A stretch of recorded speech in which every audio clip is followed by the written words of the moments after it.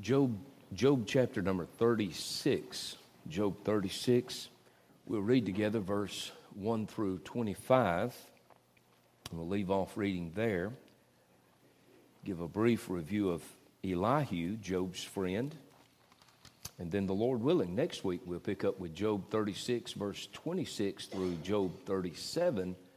And then we'll hear what God has to say to Job beyond next Wednesday. Job 36, beginning in verse number 1. Elihu also proceeded and said, "Suffer me a little, and I will show thee that I have yet to speak on God's behalf. I will fetch my knowledge from afar, and will ascribe righteousness to my Maker. For truly my words shall not be false. He that is perfect in knowledge is with thee. Behold, God is mighty, and despiseth not any. He is mighty in strength and wisdom. He preserveth not the life of the wicked, but giveth right to the poor. He withdraweth not his eyes from the righteous, but with kings are they on the throne. Yea, he doth establish them forever, and they are exalted. And if they be bound in feathers, and be holden in cords of affliction, then he showeth them their work and their transgressions that they have exceeded. He openeth also their ear to discipline, and commandeth that they return from iniquity. If they obey and serve him, they shall spend their days in prosperity, and their years in pleasures. But if they obey not, they shall perish by the sword, and they shall die without knowledge. But the hypocrites in heart heap up wrath. They cry not when he bindeth them. They die in youth, and their life is among the unclean. He delivereth the poor in his affliction, and openeth their ears in oppression. Even so, he would he have removed thee out of the strait into a broad place where there is no straightness, and that which should be set on thy table should be full of fatness. But thou hast fulfilled the judgment of the wicked. Judgment and justice take hold on thee. Because there is wrath, beware lest he take thee away with his stroke. Then a great ransom cannot deliver thee. Will he esteem thy riches? No, not gold, nor all the forces of strength. Desire not the night, when people are cut off in their place. Take heed, regard not iniquity, for this hast thou chosen rather than affliction. Behold, God exalteth by his power. Who teacheth like him? Who hath enjoined him to his way? Or who can say, thou hast wrought iniquity? Remember that thou magnify his work which men behold. Every man may see it, man may behold it afar off. Just a brief review, just a brief note or two about Elihu. You remember he's a young man that is set through all the back and forth of Job and his three friends. The first three friends, as they went back and forth, we looked at that chapter after chapter after chapter. Job's three friends have accused Job. They don't have any grounds for it, but they've accused him. It's a supposition. It's an assumption on their part, and that angered Elihu. Job had claimed himself righteous and felt like God had forsaken him, and God had done him wrong and convicted an innocent man, and that angered Elihu. As he began speaking in chapter 32, we saw that. And then Elihu began speaking, we just mentioned, of course, in chapter 32, and he will speak through chapter number 37. There are four speeches. We tried to point that out week before last. Chapter 33, verse 1, Elihu says, "Wherefore, Job, I pray thee, hear my speeches," plural. "Hear my speeches and hearken to all my words." His first speech is found in chapters 32 and 33. His second speech in chapter 34. His third speech, chapter 35. And his last speech is chapters 36 and 37. We'll look at part of that tonight, the remainder of it next Wednesday, the Lord willing. I have to say this. I've looked at it again and again. I disagree wholeheartedly with those who accuse Job of being a young smart aleck.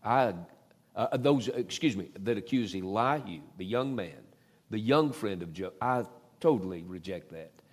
He is the only one that's a friend to Job in this. He is the only one that enters into his infirmities and says, Job, you're all messed up in your thinking. You've lost a right focus of God. These other friends have basically said, Job, you're a guilty man.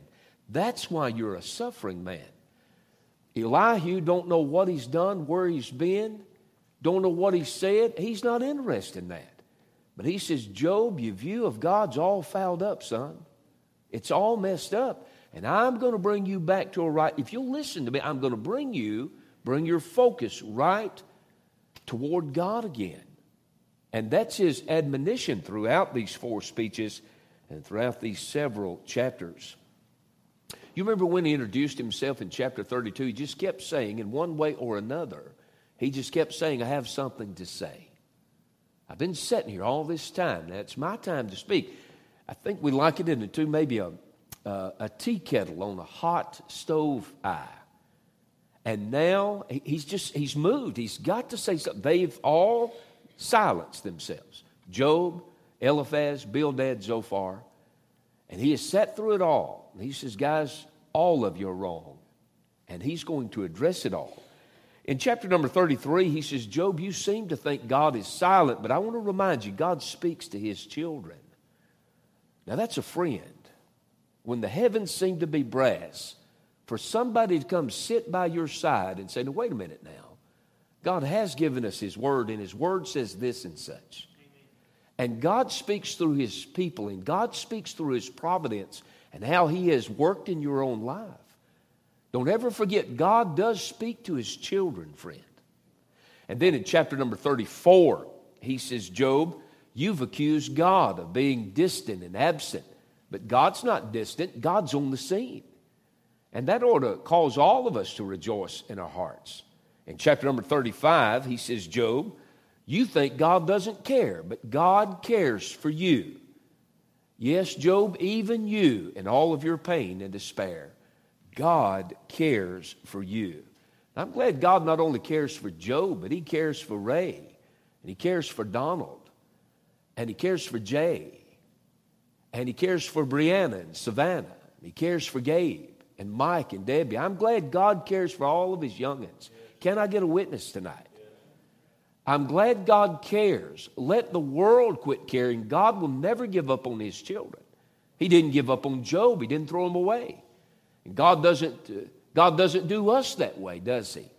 And we ought to rejoice in that. But Elihu is not, he's not what he's been accused of being by some.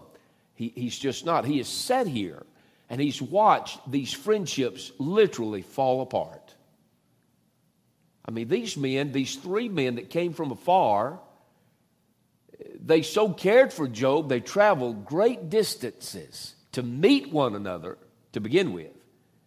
And then they travel a great distance, all of them together, to come and sit by Job's side. And they're so shocked by what they find at the city dump with him sitting in the ash heap.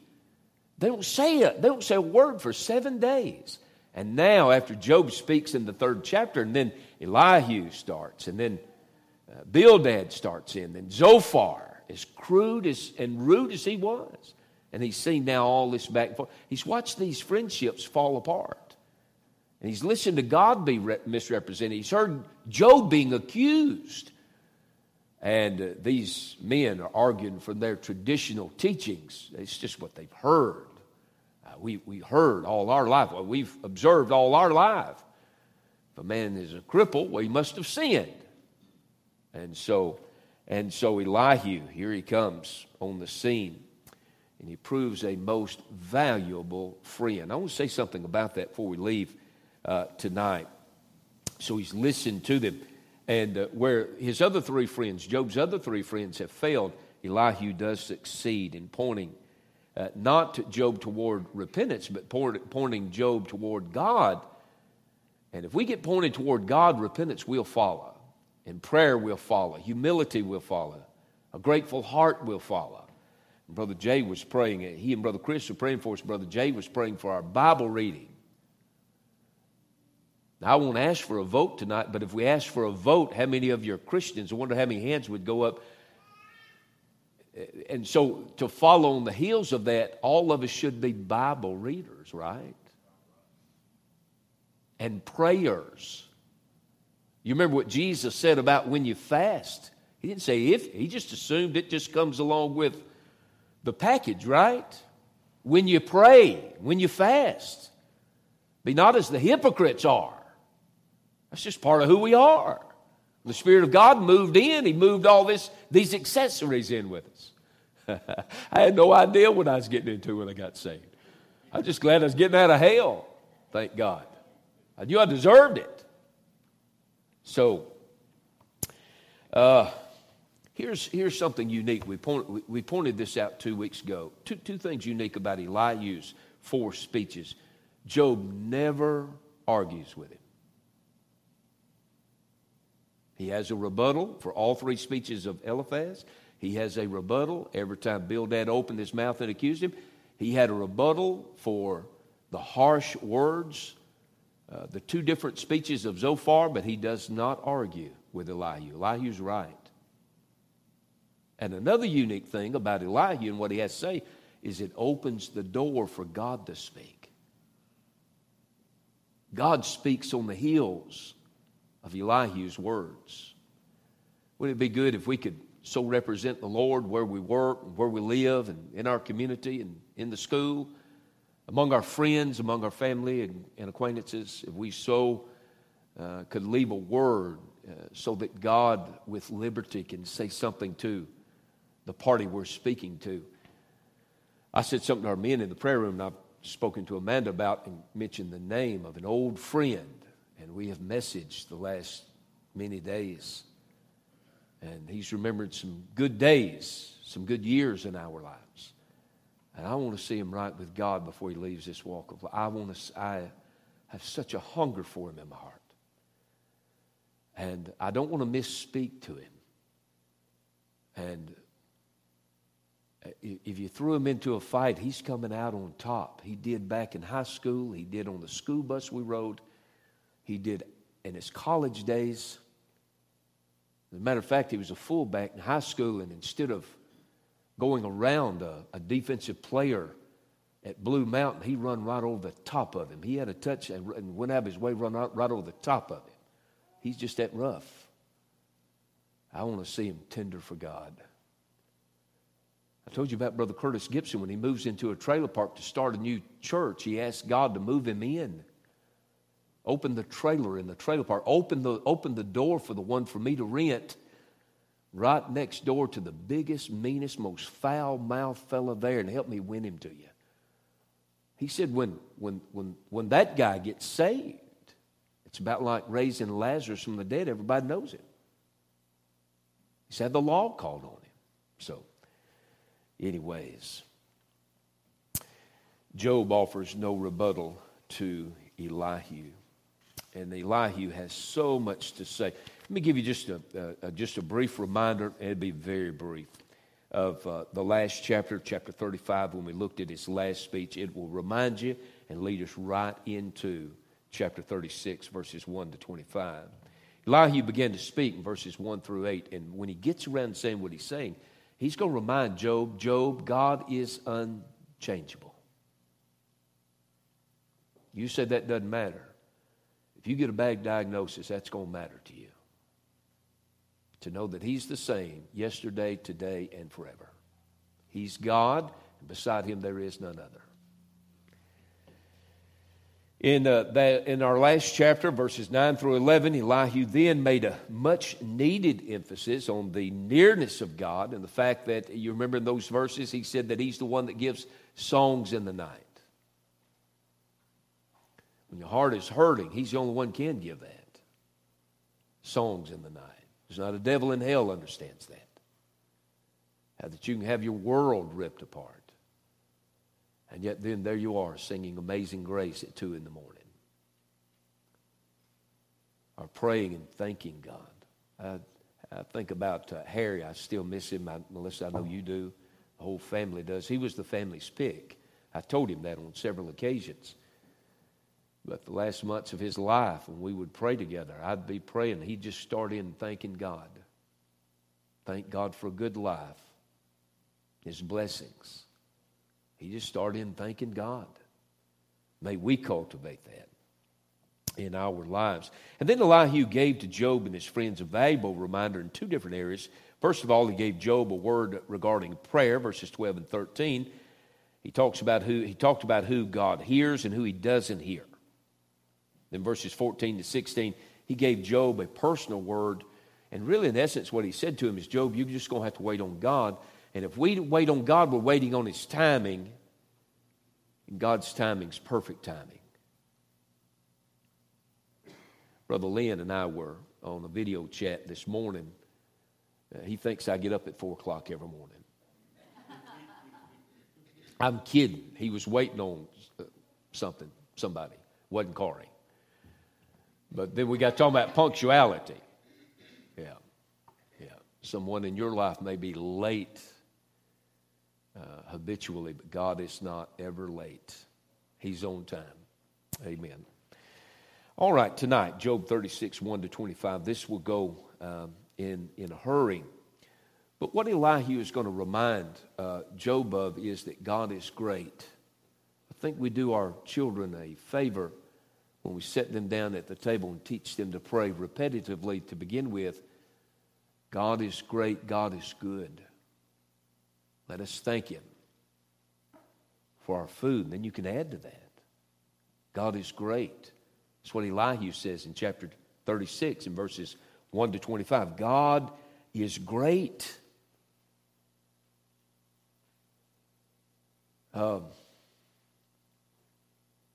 He is vast. He is almighty. He is all-powerful. God can change whatever we may be facing. But this thing ain't rigged up all about us. He is God. Elihu introduces his speech here in verses 1 through 4. Notice with me his introductory remarks, verses 1, 2, and 3. Elihu also proceeded and said, in other words, he's beginning his last speech here, suffer me. In other words, allow me a little space. Let me speak again. He says, suffer me a little, and I will show thee that I have yet to speak on God's behalf. He says, Job, what I have to say to you, I say as the voice of God, if you will, if you'll listen to me. He says in verse 3, I will fetch my knowledge from afar and will ascribe righteousness to my Maker. He underlines the righteousness of God. In verse number 4, he speaks the truth about God again. Then he's going to speak a word of comfort to Job. And here in verse number 4, for truly my word shall not be false. Then he says, he that is perfect in knowledge is with thee. He said, Job, he knows where you are, and he is here with you. God's on the scene. He has perfect knowledge of who you are and what you face. Notice with me, if you will, in verses 5 through 25, he talks about how that God exercises power over humanity. Now, in the remaining part of his speech that we'll notice next week, he has power over the seasons, over nature. That's what he's going to point him to. He says God is powerful. He's almighty, verses 5 to 10. Let's read all of these verses. Behold, God is mighty and despiseth not any. He is mighty in strength and wisdom. He preserveth not the life of the wicked, but giveth right to the poor. He withdraweth not his eyes from the righteous, but with kings are they on the throne. Yea, he doth establish them forever, and they are exalted. And if they be bound in fetters, and be holden in cords of affliction, then he showeth them their work and their transgressions that they have exceeded. He openeth also their ear to discipline, and commandeth that they return from iniquity. What's he saying? Among other things, he is saying that God doesn't ignore his people. Elihu is saying that God takes careful notice, both of the unrighteous and the righteous, both of the lost and the saved. He knows all about the lost man. If you're here tonight, he knows all about you. You might have the preacher fooled, your church fooled, but God knows you. He sees you. He knows all about the righteous. In other words, those declared righteous who stand in Christ. He knows all about us. Yet He still cares for us. What's He going to do with those that are declared wicked, those outside Christ? He's going to punish you. That's part of what gripped the heart of Mallory here a couple of weeks ago. It's part of the gospel, isn't it? How that Christ died for our sins. He didn't die just to be a martyr. He died for our sins. We're sinners. Outside of Christ, we're sinners in the sight of God. Worthy of hell, worthy of judgment, worthy of the lake of fire, worthy of condemnation. Aliens, strangers to the commonwealth of God. Enemies, at enmity with God.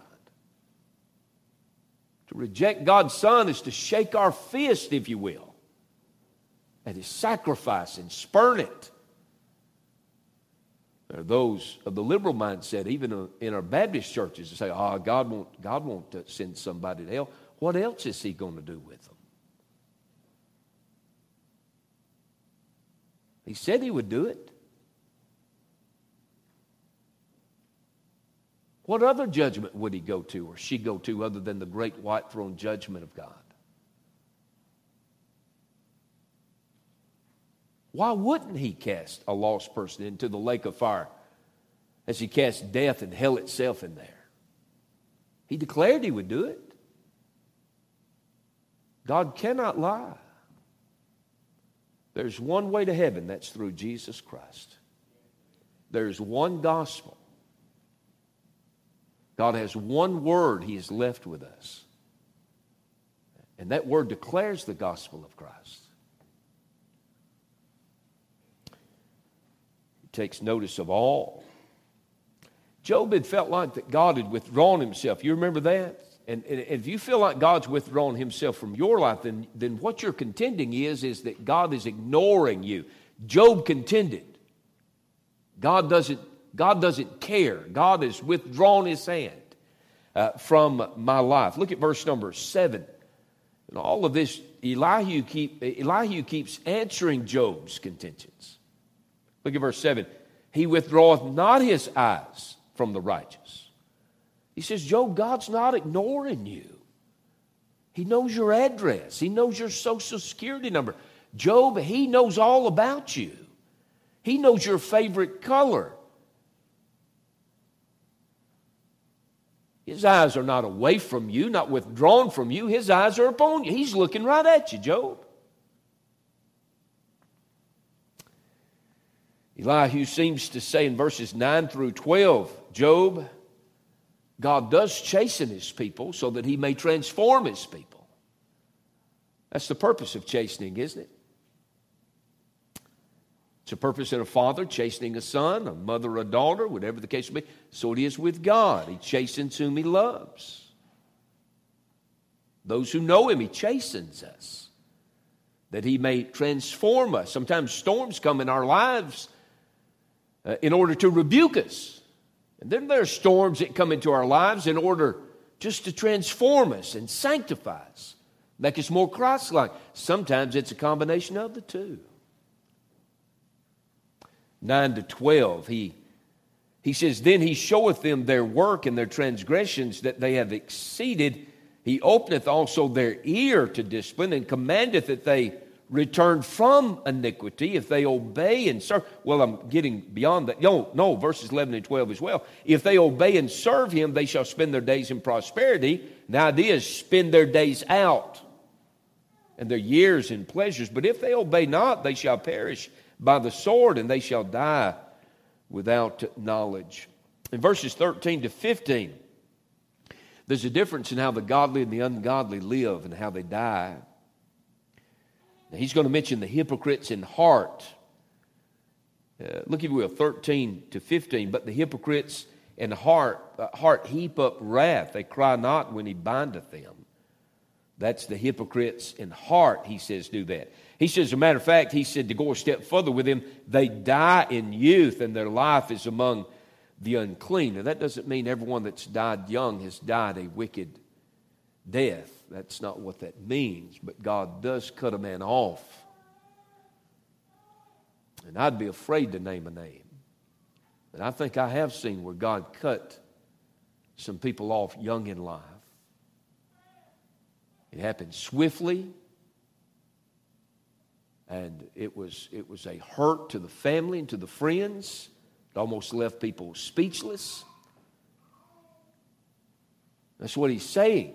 That's what he's saying. The hypocrite in heart, he speaks of them. That is, the godless in heart. The godless in heart. You can say, well, if they had more of the discipline of God in their lives, it would change them, but not so. Not so.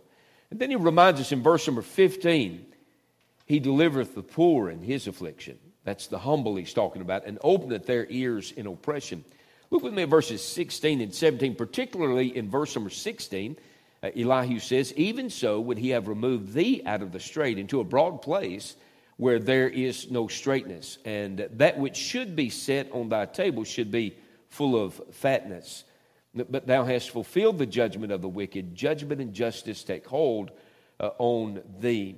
When he speaks of God wooing Job from the straight place, the place of distress, to a broad place, that's a spacious place.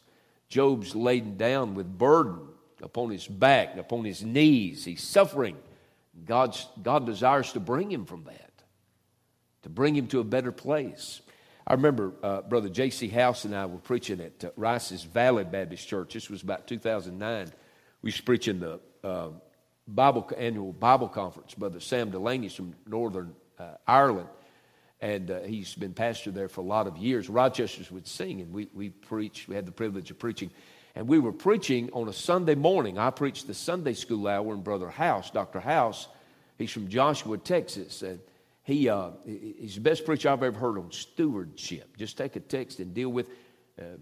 When I was at Hurricane, we had him every year do a Sunday on stewardship. Best I've ever heard on stewardship.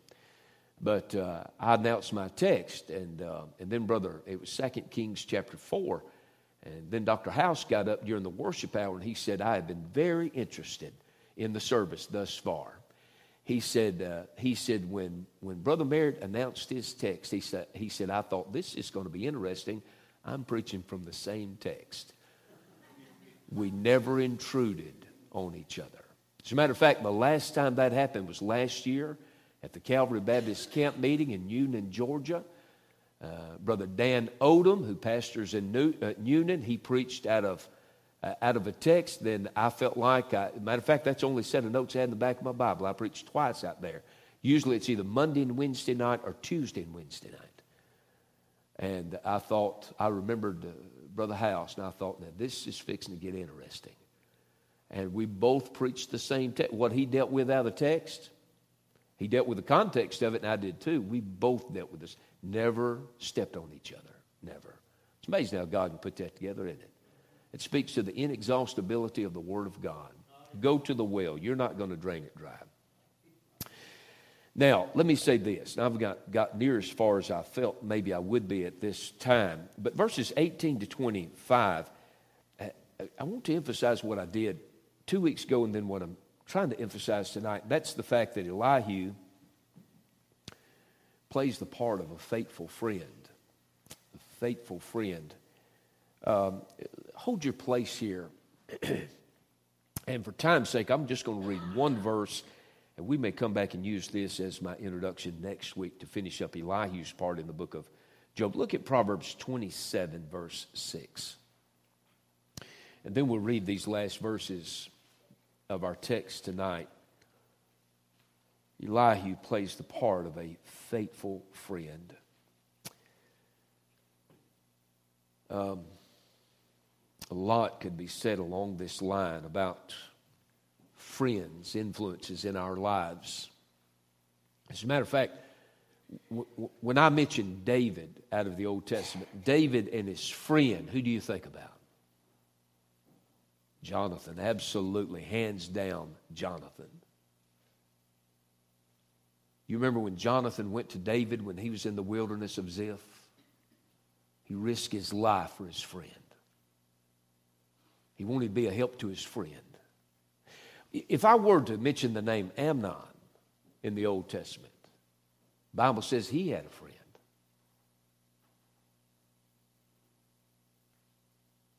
And you remember what took place because he had a friend. Incest took place. does matter who you spend time with. All of us. It matters. Our men, about every Sunday, somebody will pray for the young people of our church. And you know why they want to pray for the young people of our church? Every one of our men at one time or another who's a regular in the prayer room has mentioned, pray for our young people. And this past Sunday, our 3 graduates were mentioned. You know why? Who they spend time with is going to make a big tell-all in their life. Anybody know anybody that you went to school with, they was raised right, et cetera, and then they got in college and got around the wrong crowd? Yeah. Now let me do pause to say this. Thank God for those who don't go astray. Thank God for those. There's a bunch of them out there that will do right. And I thank God for their testimonies. I remember an older preacher that I have great respect for. I remember him saying one night, I hadn't been saved long. He said, I didn't think I could answer the call to preach. He said, I didn't think I had lived wickedly enough. He said, I never had done some of the things I heard everybody that was preaching in all the Baptist churches say they had done. He said, I listened to my mom and dad, etc., and go on with that. Notice here, Proverbs 27, verse number 6. By the way, Proverbs 27 has a lot to say about friendship. Isn't that interesting? One of the books of the Bible has a lot to say about it. Not just in chapter 27, but chapter 27 has a lot to say about friendship. Look, if you will, 27:6, Proverbs. Faithful are the wounds of a friend, but the kisses of an enemy are deceitful. You know who a real friend is? It's somebody that will be honest with you. Now, that's a friend.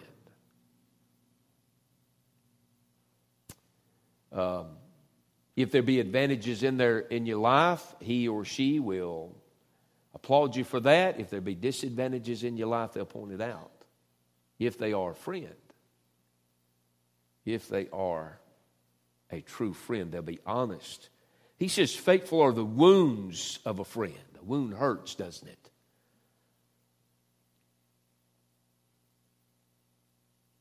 But faithful are the wounds of a friend. Somebody that'll just tell you. They're not trying to hurt you. They're trying to help you. They're not trying to tear you down. They're trying to lift you up. Faithful are the wounds of a friend. Watch this. But the kisses of an enemy are deceitful. Who do you think about in the Bible? With a deceitful kiss. Judas Iscariot. As a friend, he passed himself off as a friend. You remember what Jesus said to him in the upper room? He said, what thou doest, do it quickly. He said, you get this over with. And there, under the guise of friendship, he kissed the cheek of Jesus Christ and betrayed him. He's the Benedict Arnold of in a spiritual sense, if you will, kissed our Lord on the cheek. Faithful are the wounds of a friend, but the kisses of an enemy are deceitful. Just hold that right there. Might be a good thing to preach on this coming Sunday with it being senior recognition, you think? Might just put it together for Sunday. May not, but may.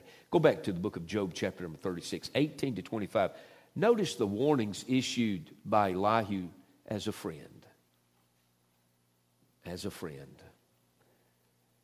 Verses 18 through 25. Again, he's going to emphasize the fact, Job, your attitude toward God's all fouled up. If you don't get this thing back in check, if you don't get this thing back in order, there's further problems coming in your life.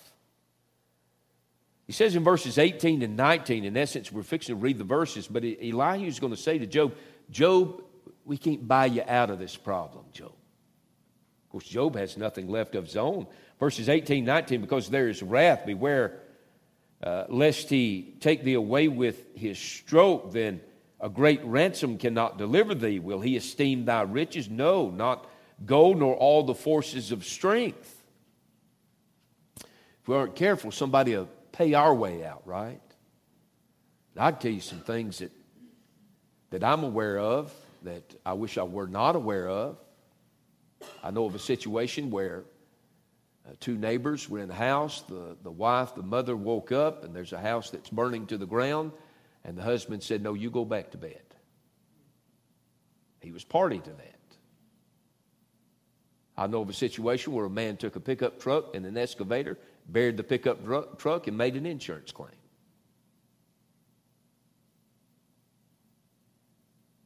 I know of some situations where men sold drugs, and because there was money on the table, there was no punishment.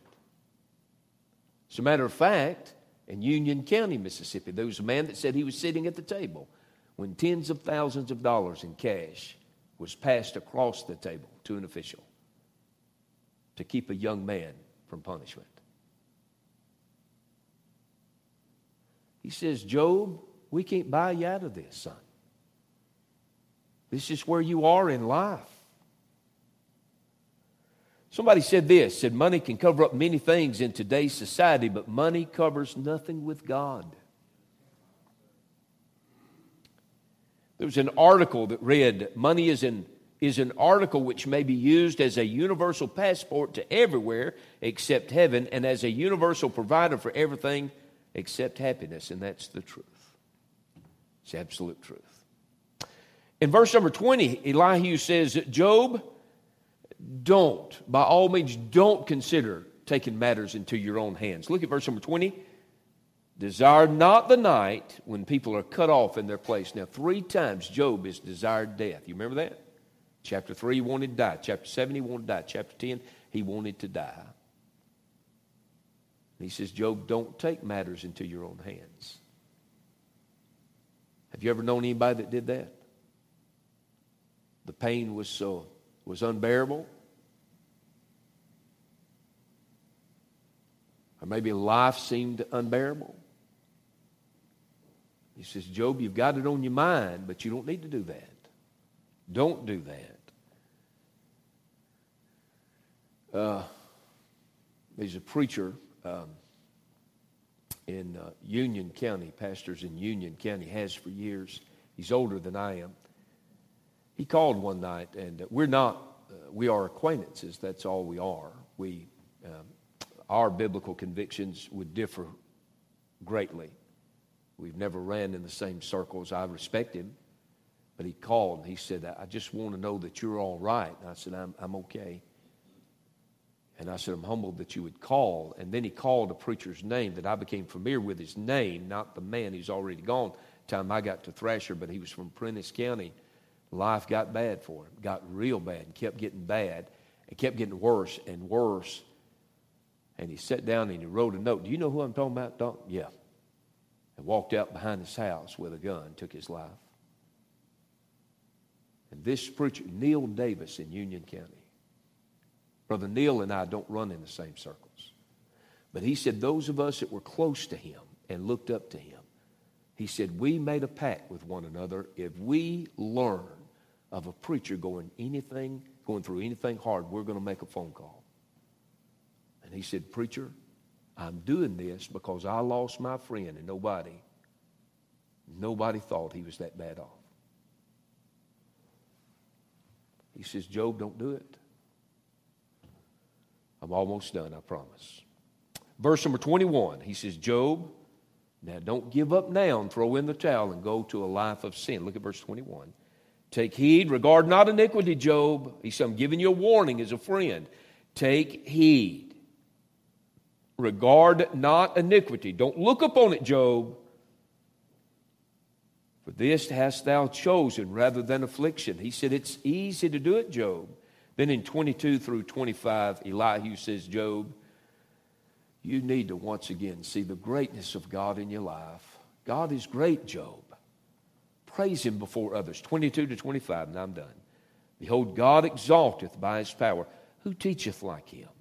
Who hath enjoined him his way? Or who can say thou hast wrought iniquity? He said, you know better, Job. And then he says in verse 24, remember that thou magnify his work which men behold. Every man may see it, man may behold it afar off. Job, go back to what you know about God. And go back to worshiping God. I used to pastor a man that every now and then in a testimonial service, he wouldn't say it all the time, but he did say it a few times. And I told him, I said, toward the end of life, that'll be where you'll be tried. You got the announcement out here where the devil and everybody heard it. But I heard him say on 2 or 3 different occasions in testimonial services that he didn't want to die bitter. And that's what Elihu is warning Job about. You don't want to derail everything now. Right here at the end of life. Of course, he's got much more life to go. Let's stand, we'll be dismissed. And get y'all out of this freezer tonight. It is not bothering me. It's just bothering our pianist. It's good to be in the Lord's house on a Wednesday, isn't it? Yeah, colder the better for me.